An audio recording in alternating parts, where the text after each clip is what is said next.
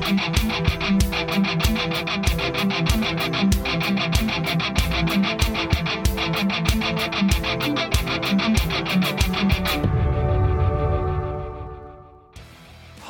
I'm David Fuller, and this is the Yacht Business Podcast. In this crossover episode, I chat with Justin Chisholm. Justin is a sailing journalist and host of the Yacht Racing Podcast. We discuss the way in which technology has impacted the sport of sailing from a media and communications point of view, and what might happen next. So David Fuller, we're doing something a bit different this week. This is going to go out on both my podcast and your podcast.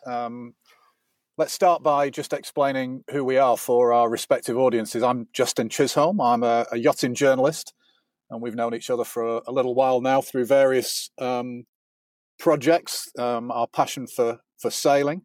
And I've been running the Yacht Racing Podcast for, a few years now, kind of on and off, but gained a bit of momentum in the last year or so. So, David, introduce yourself.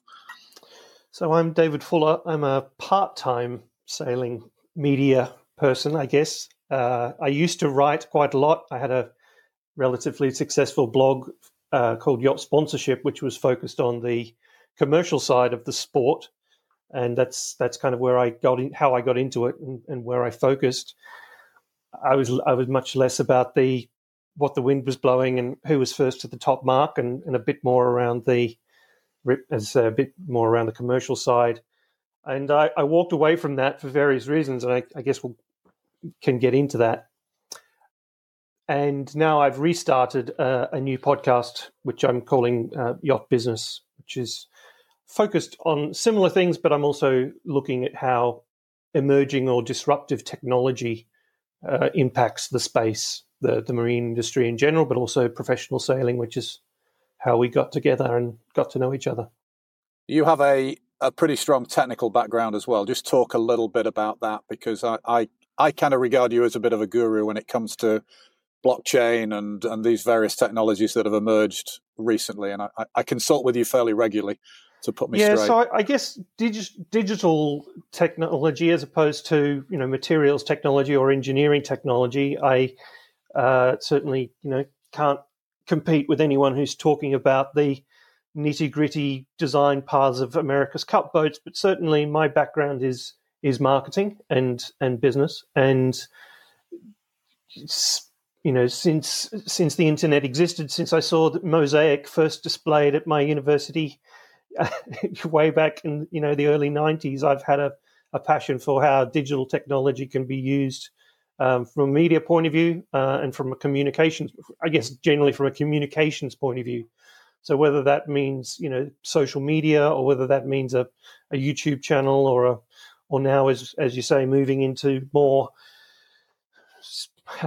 what they're now calling Web3, which is sort of blockchain and other technologies around that, whether it be the Internet of Things or 5G internet or machine learning or these types of digital technologies. That's kind of where I like to play. things like that, things like the metaverse. The last time we spoke was for you to kind of clue me in, I think, on the metaverse and how that might affect things that were. I don't think we came to any strong conclusions, but that's a looming technology, isn't it? The metaverse is fairly ill-defined at the moment, and there's lots of people who have an idea as to what they think the metaverse is. Originally, the word was coined by an author called Neil Stephenson, who mentioned the word first in a book called Snow Crash. And I don't think what his version of it was, even though he's building his own metaverse now, he's got his own company and is building his own version of the metaverse.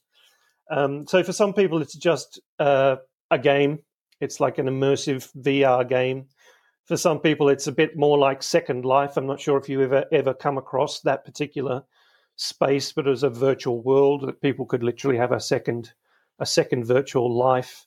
And for others, it's this. I guess the end goal is this sort of holodeck style reality where you exist in a 3D world, a bit like Ready Player One or the Star Trek holodeck. But we're nowhere near that yet. I think the metaverse right now is a sort of a mainly a gaming space. But there are some really interesting applications for it in education, and there's also some very interesting applications for it in the healthcare sector, and so I think there will be some user cases that will come to pass. How it relates to the marine industry, I'm really not too sure. So here's my view of how it might exist, how I'd like it to evolve is I've worked a lot with the Ocean Race over the years, the Volvo Ocean Race as it was. We got very excited about 3D cameras on the boats that could give us this immersive view of what it was like to be blasting along on a Volvo 70 or a VO65 in the Southern Ocean and spray everywhere, and you could almost picture yourself standing in the cockpit. That's what I want the metaverse to do for me. I want to be on the back of that boat. I want to be standing next to Ben Ainsley on his AC-75 as he wins the next America's Cup. Is there any chance of that, do you think? It could be possible, I guess. I don't know how you'd render it, but the graphics engines are getting better and better. I know that Volvo actually had a simulator, didn't they? One of these sort of capsules that you could get into, and it would spray water on your face and throw you around as you watch the film. It was kind of like the Disney World experience or Warner Brothers experience, where you jump into the Back to the Future car and go zooming over buildings and stuff. Funnily enough, I never actually got in it, but people who did really enjoyed the experience. And it did used to like spray with a little water, but not quite like the fire hose in the cruise used to get, I suspect. Yeah, absolutely. So, I think that's a possibility, but we're a way off, and the processing power probably needs to come up a bit. Most of the metaverses that are around at the moment are pretty clunky, low resolution, pixelated sort of experiences. You'll need 5G or better in order to stream something like the Volvo Ocean Race or the America's Cup in anything close to real time. Yeah, we'll see. I mean, I think more interestingly, I've actually asked some questions around how weather in the metaverse would work. For example, whether it would even have weather, and if it did, what climate would you have? Does the whole metaverse have the same climate, or does it have the climate of where you are in the real world? There's some interesting questions around that. Although I know that there are scientific projects going on at the moment, that there's a digital twin of the oceans that I think the EU are trying to build. They're trying to, take data that's from the real world and mirror the oceans in order to, make simulations to predict what weather systems might look like in the future, or what marine life might look like in the future, or whether the seaweed will continue to grow or whether the fish will die and all that sort of stuff. So I think, again,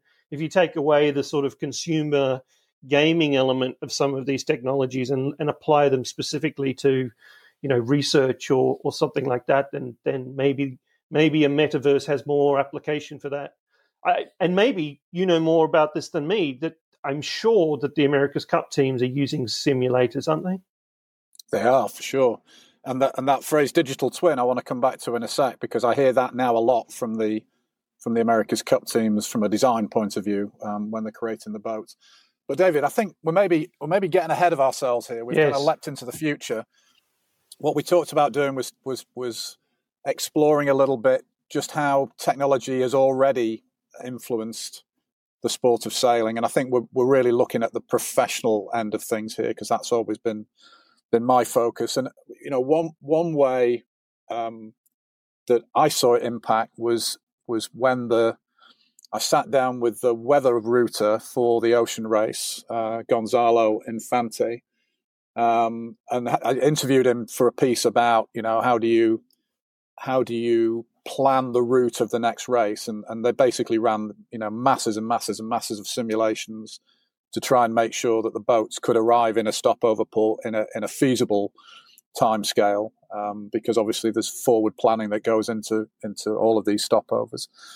And I imagine it was running on his laptop, but in reality, it was running on a massive I would have called it mainframe back in the day, but I guess it's a massive cloud of computing power that IBM were providing, and they'd actually bought, I think, at that stage, weather.com. And he said it just allowed him to do so much more and be so much more precise. Do you remember that happening? Or there's a bunch of technologies that have enabled that, including IoT. So sensors, for example, have become a lot smaller and they use less battery power, so you can put more of them out there in more places.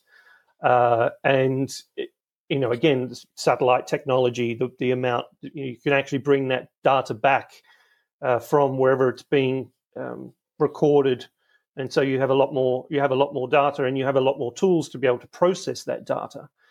I don't know, maybe 20 years ago or longer, you would have a number of very large, expensive weather stations that were collecting information and perhaps not being able to collate that in a way that all made sense.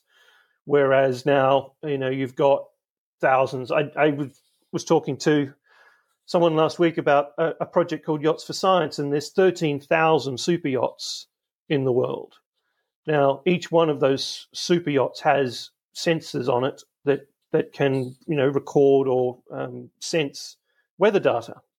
And if you can collate that, then suddenly you've got so many more data points than you used to. Or you've got history from the Sydney Hobart Yacht Race, or you've got history from the Round the World Race, or you've got history from the record attempts. And you can put all that together into a model, and you've got a lot more, if you've got the processing power, as you say. You've got a lot more data points, and therefore, I guess you've got a much better accuracy for your forecasts. Yeah, I think. Certainly, I was always amazed with the ocean race that Gonzalo was able to, give very accurate predictions of when boats were going to arrive into ports, even 2 weeks ahead of time. And I guess he was working with the polar. Guess it got easier with the advent of the One Design boats, because then it was only one polar he was looking at for the VO65s, and that was the second race, I think. So it would be starting to get pretty accurate by that point. But what I think that's kind of interesting. I remember listening to Russell Coutts talk about the giant trimaran that Oracle had, and I remember him telling a story of the engineers telling him that he wasn't going fast enough, that he was, that they knew exactly how fast the boat could go in a certain wind condition or a certain wave state, and he was sort of jokingly sort of saying that these engineers had never actually stepped foot on the thing, and they didn't realize just how scary it was as it creaked and got up to speed. Their model was telling them that he could push it further, and he was like, every bone in his body was saying, there's no way I can go any faster. Yeah, I've got the reverse of that story, a personal sailing experience. Sailing at Cowes Week, the year that Silk did its massive nosedive. We had 50 knots of breeze while the fleet was out racing. And we were sailing a Humphreys 30, designed by Rob Humphreys, and he was on board. And we went round the windward mark, took off across the Solent with a reef in the main, which was the most reefs we could put in, the smallest headsail we had up. And I forget what speed we were doing, but we was a lot faster than we'd ever been. And he turned to me and he said, "It's not supposed to go this fast." I said, "Rob, that's not helpful right now." So that was the reverse. Back when speed was determined by waterline length. Absolutely. It was a fascinating, exciting day out. But just going back to Gonzalo, I mean, the significance of him being able to predict that accurately meant that it wasn't just convenient for everybody to know when the boats were coming in. The race organisation were booking flights based on his information. We're booking hotel rooms based on his information. So there was a risk to all this. There was a risk that the right people wouldn't be there if he got it wrong. So good use of that technology. Well, I think that's also interesting in our field, sort of, to bring it round to the comms side of things and the media side of things. They must be using that type of predictive technology for TV schedules, for example. to know when to run a race so that it fits within the TV window, or if they know that the Sunday is going to be really calm, they'll bring it forward. And I'm thinking of something like SailGP here. I know that they've raced on a Friday and a Saturday, knowing that the wind is not necessarily going to be there on the Sunday. So these types of predictions and forecasts impact every aspect of the show. Yeah, for sure. And I think you're right about SailGP. There's probably a few people listening who will moan and groan about SailGP's ability or inability to get that right. There's been a few occasions, I think, where in Denmark there was no racing on the Saturday and nobody could understand why they didn't go to the Friday, and but it's more complicated than just that. So you say I was an early adopter, but I think you're more of an early adopter than me when it comes to some of these things. So you had a podcast really early on. You've dabbled with things like e-magazines on iPads. You've played around with all kinds of different media to get to your audience. So go back to how has it? So how's the podcasting changed since the really early days when you were doing it? Well, I think let me answer a different question first of all. I think my job as a sailing journalist, the way I do my job has changed dramatically since I kind of reinvented myself a long time, 20 odd years ago, as a sailing journalist. And back then, you could, if you were good enough, you could pitch a magazine editor, of which there were plenty, and say, hey, I'm thinking about going to cover the Melges 24 Worlds. It's going to be down at Key West. And you could get a commission from them, which would pay enough to fly out there, stay in a hotel, not a particularly swanky one, cover the event, and still make some money out of it. Now, those days changed pretty quickly. The magazine industry globally has taken a massive hit, and there are so few sailing magazines left now, and the ones that pay any money are even fewer. So that meant a complete switch around for me, that I needed to be able to interview people, not so much cover events, but I needed to be able to interview the key players in the sport. And of course, the advent of things like Skype, and we're going back a long way here, but it kind of changed everything, because suddenly I could interview Russell Coutts in New Zealand when I was sitting at home in the UK, and I could write those stories, and it immediately changed just everything. So I think that even those kind of what we regard now as basic technologies have made a big change to the way sailing communications works. And it's obviously not just me. Everybody has been able to benefit from that. But certainly, yes, I'm a bit of a techie geek. I love my gadgets. I loved the iPad when it came out. I loved the iPhone too. I love the idea of podcasting. And I kind of wanted into all of that. So yeah, the podcast came first, which I did with a friend and colleague of mine, Andy Rice, which I'm sure listeners will know from his various writings and websites and whatever. And we started a podcast called Sailing Talk, and it was just the two of us talking for 15 minutes each week, and just what did we think? We would pick a topic and we would talk about it, maybe an event that just happened, maybe somewhere we'd been. David, whether anybody ever listened to it, I have no idea, because back then you really had no statistics. Right. And we did it really as a calling card. It was a business card for us to say, hey, we're two sailing journalists, and we kind of think we know what we're talking about enough to do this. And again, whether that ever benefited us, I'm not entirely sure.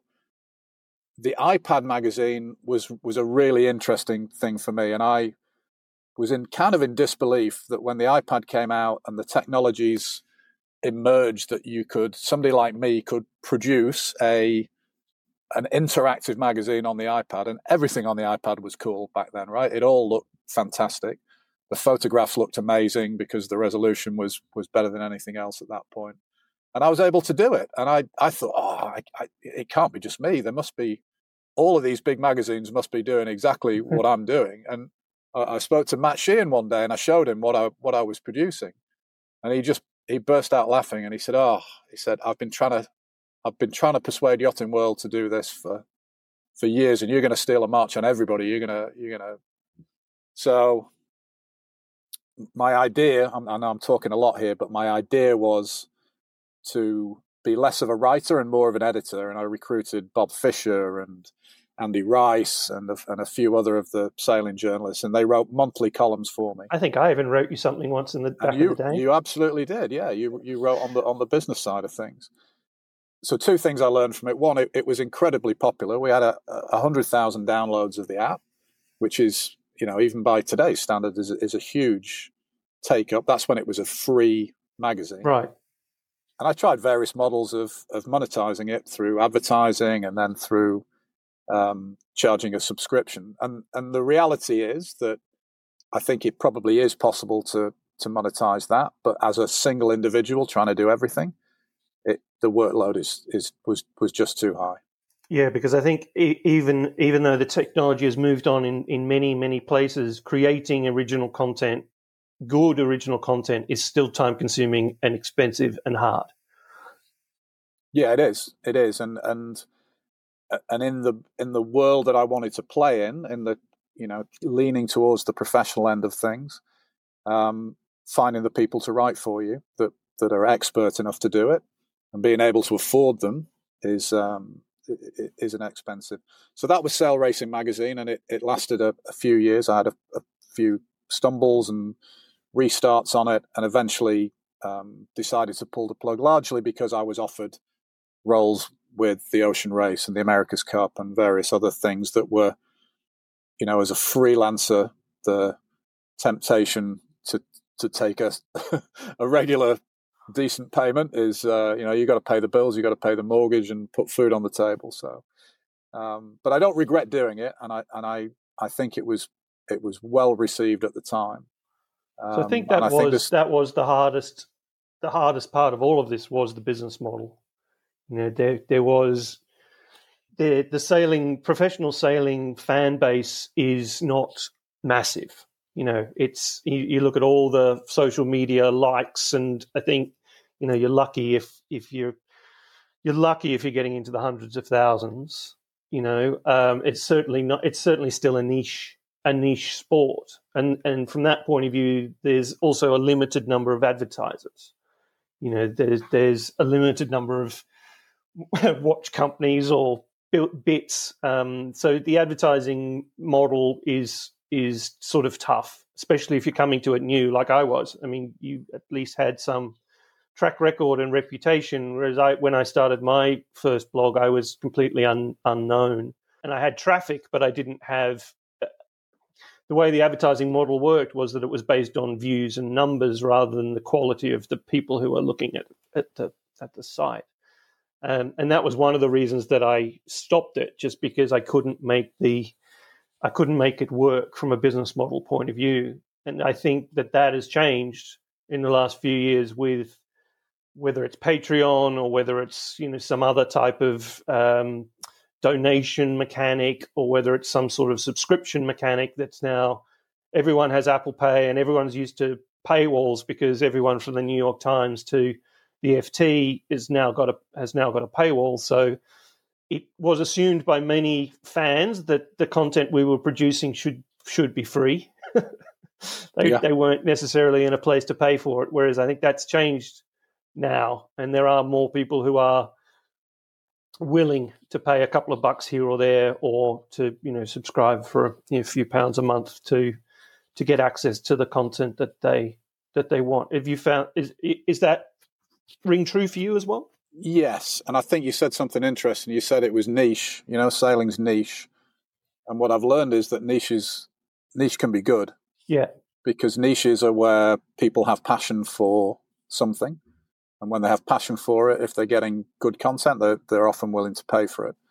Whereas I think the more general you go, the more mainstream you go, then people, they don't have that passion. It's too broad. So that's certainly what I've been focusing on recently. I mean, the yacht racing podcast, is an unashamedly me interviewing people that I find interesting in the sport. And I don't, there are certain people who I've not interviewed, and it's because I just don't think they're going to be an interesting interview. And it's not because they haven't done anything interesting. Often they have, but some people, they're just not good with interviews and right. personality wise, and it's kind of unfair to ask them to do it. Sure. But that's been extremely well received. Again, I've explored charging for it. I've given in and gone back to a free model, and I guess it's my kind of my contribution to the sailing communication world is we're gonna put that out there. And it was interesting. I mean, it was a good year or so after I started that Shirley Robertson and Tim Butt started with their podcast, and Tim said, "Oh, we're going into competition with you," and I said, "There is no competition in this market. It's the more people who are doing this at a high level, at a decent level, the better, because then absolutely. People get used to the idea of sailing podcasts. Just because somebody listens to mine doesn't mean they won't listen to yours, and vice versa. They almost certainly will listen to both. And it's a different style. I mean, I don't listen to it all the time, but I occasionally listen to Barkarati, which is the three guys in Australia, which is a very different podcast altogether because it's three hosts and they're talking about the Australian market a lot more than sailing. It's got a completely different season. It happens in December in in Sydney Harbour, not in May. And I love the fact that those guys, and I know all three of them, I love the fact that they're doing that because that's a bit more. That's what sailing didn't really have. It's a bit more like the traditional mainstream podcast model, where it's a group of guys kind of bantering. And I think it's great because we didn't have that before. Alan Block probably was the closest to it with his. I don't know whether he did call it Sailing Anarchy or whether it was the Alan Block podcast. And that was a bit more like that. It was a bit more free form. But yeah, I've adopted a model where I just interview them. I do very little editing. If I only edit out coughing fits or occasionally if somebody swears, and I think I've got to be careful with Apple Podcasts because I'm not. I don't want to get tagged as adult only content because I'm sure we have some younger listeners, but I don't do a massive amount of editing. I let the interviews. I put the effort into making the interviews strong on the day by preparing the right questions and researching the guests. And I think that's what Shirley does really well with her podcast as well. There's still a lack of diversity in the comms, isn't there? I mean, there's mostly white guys that are in this business. There's a few women, but there used to be Pierre, had his blog in Spain, and that was incredibly popular sailing, just because it was, for a different language in different languages and whatever else. France, I guess there's a lot of coverage. I don't speak French, so I don't listen to any of that or watch any of that. Well, the guys have done well in France with the Tip and Shaft podcast. That's an unfortunate name, but they created a newsletter model before really I'd even heard of the newsletter model, and it's very brief. It's just headlines really more than anything else. It's, I would imagine, relatively easy to create on a weekly basis because there's a little bunch of them. Whether they're making a success out of it financially, I really don't know because how could you know? All of us are quite secretive about that sort of stuff. They seem to have a good subscriber base because it says at the bottom how many subscribers there are. Thanks for listening. Please subscribe to the podcast. We are now available on all platforms, including Apple. Also, check out some of the other podcasts we've mentioned. Justin's Yacht Racing Podcast, Barkarati, Shirley Robertson's Sailing Podcast, and support the community. Let us know if there's others we've missed. Well, I think the thing that really changed the game for people like us was social media, in the sense that you could suddenly get distribution a lot more easily than you used to be able to. I mean, driving traffic to a website was always expensive or hard. The discovery was relatively difficult for people to discover new media or new sites. social media, and I started my blog around the same time that Twitter started, and built a massive following on Twitter, which enabled me to effortlessly sort of send out a ping that said, "Hey, there's a new article up on the website," or there's a new piece of content out there. And that model worked incredibly well in terms of building understanding who the sailing audience was. And I guess it also was a massive boon for rights holders who could suddenly talk directly to their fans without having to go through the magazines or the newspapers or the TV stations, or hoping that, they get picked up by the news. They could just open the channel directly to the fans, which was a game changer. Yeah, for sure. And that's what we're seeing more and more of now with things like Substack, which is a newsletter stroke website platform that allows writers of any genre to be able to connect directly with an audience and to monetize it really easily. They have a payment system built into the whole thing. And that's the route I've gone down with a website newsletter called Cup Insider about the America's Cup, and the same thing for SailGP, another one called SGP Insider. And, really, again, I think sometimes the trick is being the first one to do it. And I think I am the first one on Substack. I did notice that Richard Gladwell has his own site set up. It's not active yet, but Richard from Sail World, who I have a huge amount of respect for. So I think people are going to cotton on to that as well. But maybe being the first one in is a help. Because the goal is there a subscription or a charge for that as a content creator? They take a little fee that you don't pay anything to them directly. They take a fee from. It's a commission. If you're getting subscriptions, they're taking a thing. I've never liked those sites just because I like having control of my content, and so I have and I'm technically proficient enough to be able to run my own websites and build my own websites. So if I can control the domain and the SEO and keep control of the content, then I prefer that than a model like Substack. But which I would agree with you, but you're a bit of a rare case in that you've got that technical knowledge, and I just don't, and it's expensive to find, and it's time consuming, and the thing I like about these models is it just lets you write. You focus on the writing. But what I've also found is that you write in a slightly different way because you are writing for an audience of people who have subscribed either for free or as a paid subscription. And you feel that kind of personalizes it. You feel a responsibility towards them. I think sometimes you write a bit more often and longer than you might do normally. Yeah. Well, my old site, I used to know the people who read it by name. I mean,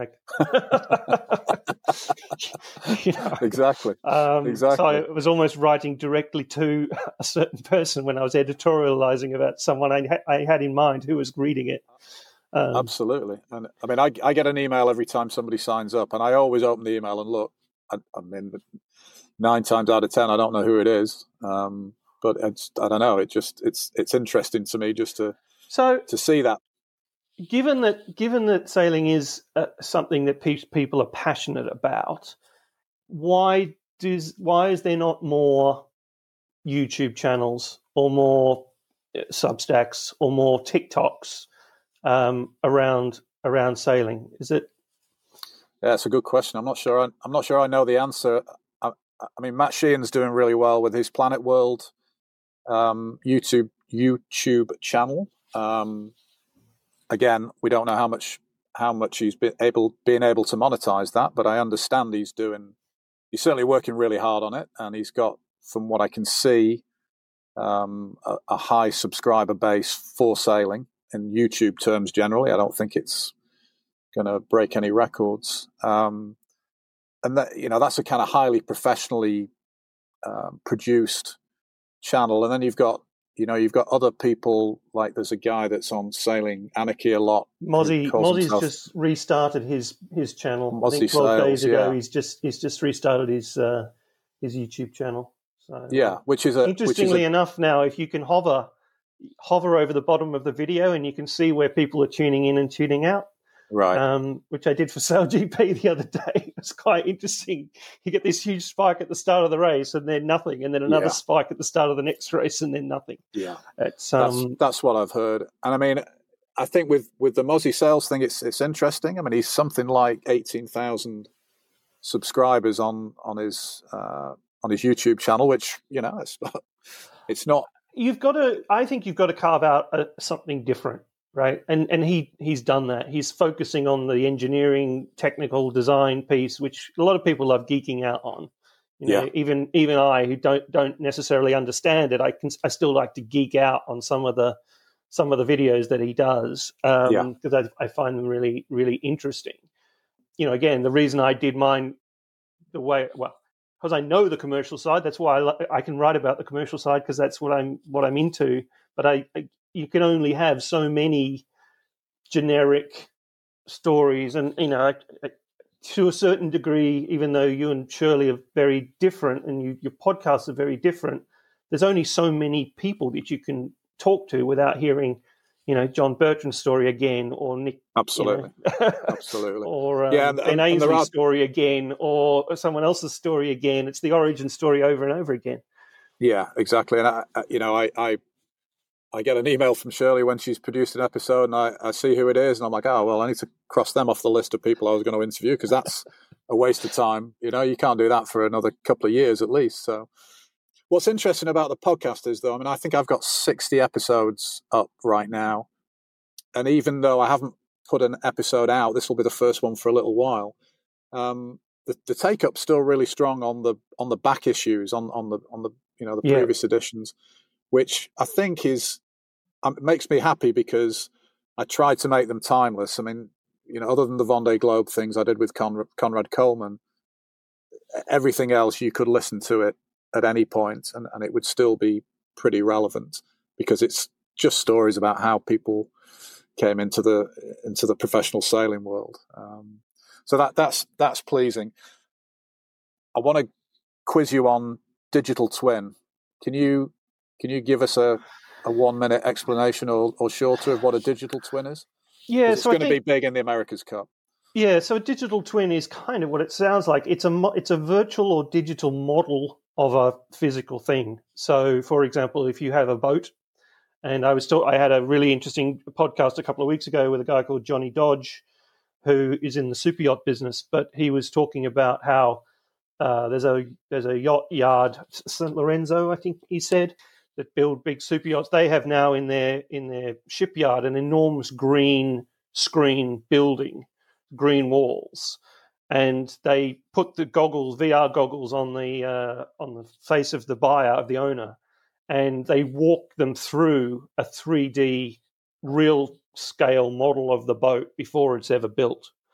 So they can see where things are how they're laid out, and you can see how big the master cabin is, and you can work it all out. Literally walk through a 3D replica of the boat before it's ever been built, which saves a lot of money and time and money. If you build a twin of your boat, in a digital world, and you can put it into a physics engine, apply gravity, apply friction, apply whatever the forces are to it, and then you can tinker with it. Yeah, so it's basically a model, a simulated 3D digital model of a real world thing. The cool one now is what they're talking about is a digital triplet. And so a digital twin is an absolute mirror of the physical thing. The digital triplet now is got a machine learning AI attached to it that learns from the twin, so that the triplet kind of watches the twin and then suggests changes based on a machine learning AI model, and then that can be then applied to the twin, and then that could be applied to the physical thing. It's where is that being used? Probably outside of sailing. Where is that evolved from? That So it's like manufacturing systems, for example. So what they're calling it, manufacturing 4.0 or industry 4.0. So yeah, for example, if you've got a production line, you've got your physical production line in the factory, and then you've got your your digital twin of the production line, so you can see that running, and then you create the triplet, which basically the machine learning watches the digital twin and says, oh, actually, I'm going to see what happens if I take 3 people off this production line for 10 minutes, and then see what happens, or I'm going to add, a new machine to this production line and see what happens. So if you're designing processes that have variables, and again, sailboats have a lot of variables, but if you can add or take away, change the conditions in the triplet as a kind of but I'm not explaining it very well, but it has this element of machine learning and AI attached to it, whereas the digital twin is more of I'll make me as a human being will make a change in the digital twin to see what happens. But yes. The triplet is actually an artificial intelligence machine learning doing that change as opposed to a human. Now you've mentioned artificial intelligence and machine learning, but I just wanted to flag it up as a cool technology that's been used in the marine world. So the company was originally called Oscar, and it's just changed into SEA.AI. That's the name of the company, CAI. And this is a company that produces the kit that the IMOCA boats used in the Vendée Globe to look ahead of them during the day and at night and spot objects in the water, which the skipper, even if he was looking out 24 hours a day, might not be able to spot. So it's not a container or a whale. Absolutely, and that's exactly the example they use. And there's some fantastic testimonies from Jean Le Cam and people like that who helped develop the whole thing. So it's kind of what we always said, like, isn't there a system where these boats can stop running into things? Because this seems crazy. Well, now the technology seems to have caught up with that, and of course it can be applied to super yachts. It can be applied to any vessel now. But what was interesting for me was that the fact that it's learning from every time a system is installed. As I understand it, what that system learns gets fed back into the total system. Right. So the more times it sees a whale, the more times it says that is a whale. Yeah. Yeah. Now, I mean, it's probably an interview I need to do, or maybe you need to do further down the line, and just find out, like, how did they build the database that it's running from now? Because you look at the Google cars, we all know they spent a long time teaching them traffic lights and various other things, pedestrians and pedestrian crossings. Yes. Very interesting. Although I think it can go too far. I don't know what your thoughts are on the new AC40 that seems like it could basically be sailed by remote control. Yeah, I've talked to a few people about this, including some America's Cup sailors, and I think what you're talking about is the video that the Emirates Team New Zealand produced with Nathan Outridge, basically talking us through how this AC40 works. And of course, we get excited and say, all right, well, yeah, sit in the cockpit, show me what's in the cockpit. And it was kind of just a set of buttons. It was a steering wheel and a set of buttons. And I still think the boat is ultra cool, and I love everything that's going on with the foiling monohulls. But I was a bit, there are no ropes on this boat at all. And it just kind of brought it home for me that, it's become a push button sport at that level. So, yeah. What was your thought? Well, yeah, I mean, I think if you could basically just, as I say, sail it via remote control. You wouldn't even have to have a skipper necessarily on board. They do drone racing these days, so I'm sure you could do remote control boats. Although that's been around for a long time as well, remote control boats, remote control sailboats. Well, the other big area of this is that's probably contentious and will aerate the social media channels is the ocean race. The IMOCA's now fully crewed, which is only 4 people, but that's what fully crewed is these days. But the boats will largely be steered by autohelm. So they're foiling boats, they're traveling at high speed, in the right conditions. And it's a big departure for the race to to allow auto helms. And originally they weren't going to do it. The auto helms were going to be there for use when you were doing sail changes, so just a heading control. But now they've adopted what was developed for the Vendée Globe, these highly sophisticated robot systems, as the skippers are now calling them, that can steer the boat pretty much as well as a human can. And Will Harris, who's sailing with Boris Herman on the Malizia project, he said that there will be somebody with the auto helm control in their hand, and that is what will pass for helming the boat during this race. So it's interesting, and I guess the point is that the boats are so high performance now that that's what you have to do. You could probably get to a point where you'd say that an auto helm would be better than a human.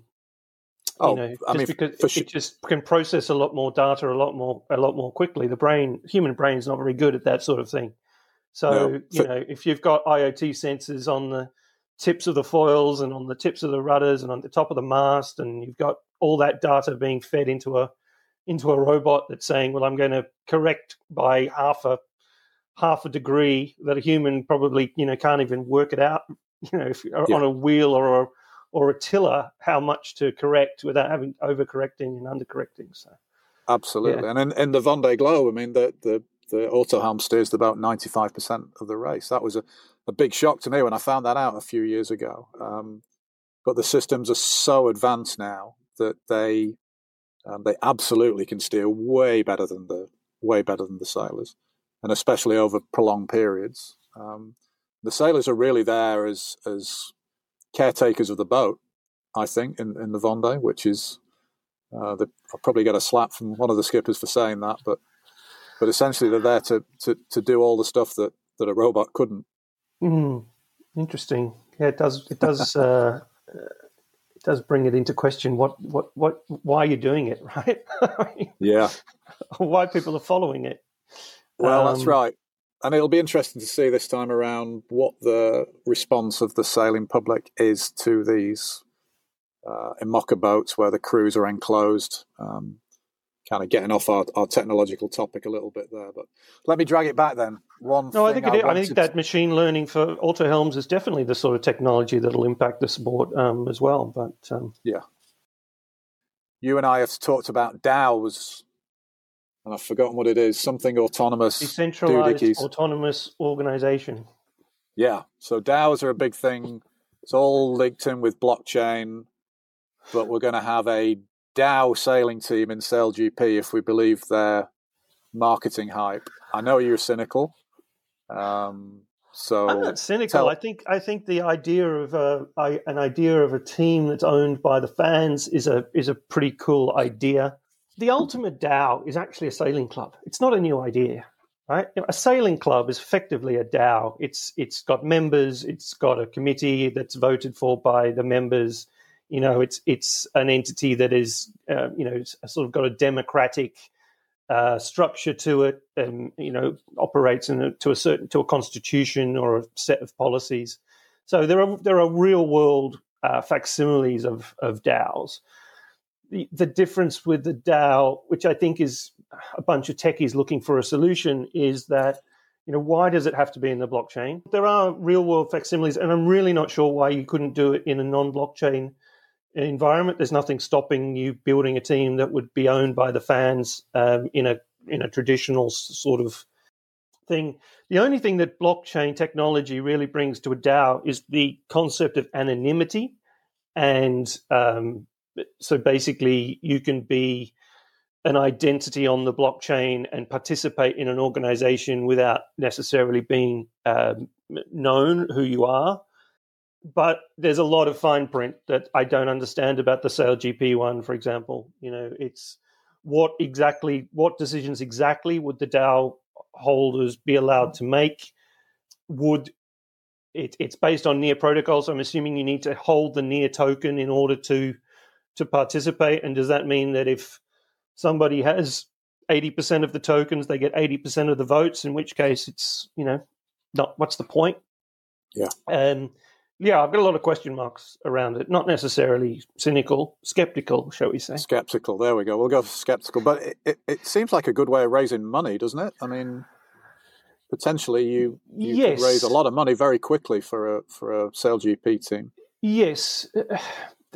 Again, you've got to work out whether or not there's any overlap between the people who have blockchain or cryptocurrency wallets and understand how loading a cryptocurrency wallet using normal dollars or pounds or euros into that wallet, then converting it to a near token, and then investing that into joining a DAO via Discord.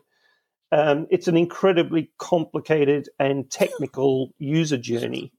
And whether or not the fans of SailGP match the people who are comfortable with that user journey remains to be seen. Yeah, for sure. Well, I love the fact that they're trying it. It's great that it's our sport that's trying these sort of things, and we can be skeptical. I agree. We shouldn't be cynical. I think we're trying to stay away from that. I think golf is trying a similar kind of thing. I think there's a golf token and a sort of a golf blockchain golf club. And I'd be surprised if, maybe some of the football clubs would be looking into it, but every single Formula One team has a crypto partner. There's certainly a lot that's going on in that space. Again, probably not the cryptocurrency side, but more of the blockchain side. Yeah, so it's a technology that's certainly going to impact in ways we probably haven't even considered or thought of yet. Yeah.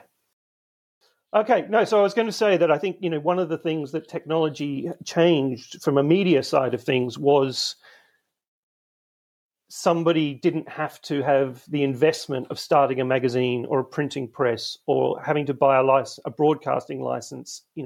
Anybody could suddenly become a media personality or an influencer, blogger, however you want to define that. Well, when I started my blog, there were certain rights holders that wouldn't recognize me as media. I had to say that I was working for the Times, or I had to say that I had a credential, or they wanted to know how many millions of people were looking at my website before they'd offer me a pass to the media center. And that slowly changed around that period. Certain rights holders, I think people like the Extreme Sailing Series looking forward sort of said, this is the future, this is the way we're going to get our message out there, is via these independent social media or bloggers. Certainly they were the first series that gave me credentials. It took the America's Cup a little bit longer. I'm not sure what your experience of that was like. Yeah, I kind of went at it a slightly different way in that I had written part-time for some of the magazines for a couple of years. So I was lucky enough to have the body of work, not that it was a big body of work, that I could, I applied for a Yachting Journalists Association membership and got that. And once you've got that, accreditation gets a lot easier for sure. But yeah, I do remember early on struggling a little bit for credibility, which I think is fair. It's interesting to me that, just going back to Mozzie Sales, he's been given access, and I think quite rightly, for the America's Cup Recon Cloud, which is a kind of limited number of media outlets have been given access to that. That only came about really because he wrote a rant on the Sailing Anarchy forum about, basically how crap it was and how disappointed he was in the whole thing. And I think somebody approached him and said, well, you're only seeing a tiny fraction of it, and why don't you have a look? And of course, then he said, well, I've been given access now, and look, it's actually really cool. There's a lot of stuff on here. It just needs to be curated, which I think is a fair point. And he's going to do hopefully a good job of doing that. But he's a part timer, and this is, should we be limiting these things to people who are full time and doing it professionally? I don't know what the answer to that is. I suspect as long as the quality is high and consistent, then you leave them to it. Yeah, if he's got an audience, and then why not, gets it out there. Yeah, absolutely. It reminds me a little bit of the complaint from all of my photographer friends, because when I first started in this business, I made a point of making friends with the photographers, because as much as I'm pride myself on being a good writer. A good photo with your piece will enhance it massively. So, but they all complain that everybody's got a digital camera now. Like, everybody thinks they're a photographer. I guess it's a little bit the same as everybody's got a computer, everybody's got a keyboard, everybody thinks they can write. I think the number of people taking photographs has dropped off dramatically because that's a difficult game to make any serious money in. Yeah, absolutely. But I guess again, the business models have changed enormously as well. So, again, yeah. You used to have this concept of, if it's on the front cover of a big magazine and you got paid a certain amount, and is the hero image on the top of a blog article, worth the same? It's a really interesting question, which I don't know the answer. I don't know the answer to. Yeah, I think the way that whole photography model has changed is you're right. It used to be the cover shots, and now what you find is there's probably 5, or maybe, if we're being generous, 10 photographers out there who are hired by the organisation of the America's Cup, the Ocean Race, whatever it is. And part of their role is to distribute those images make them as widely available as possible. Yeah. So on a regular basis, I get a link sent to me in the email to Carlo Bolinghi's photos, or any number of the other photographers whose names have immediately gone out of my head now I'm recording a podcast. But why would I consider paying for them? I mean, I'm getting them for free. Slightly different for the magazines, I think, but the model's just changed completely. All right, well, David, I think it's been interesting. Hopefully the listeners do too. It's a little bit of a departure for us to do this kind of cross-pollination. A crossover episode. yeah, it's been fun for me. So let's leave it at that. David, thanks a million for joining me, and I hope your audience enjoys hearing from me, and I'm sure my audience will enjoy hearing from you. That's great, Justin. It's been a real pleasure. That's it for this episode. Let us know what you think about some of the issues discussed. If there's no driver, is it a sport? Where is the next generation of sailing influencers coming from? Find us on Twitter, Facebook and Instagram. Should we have a Discord server as well?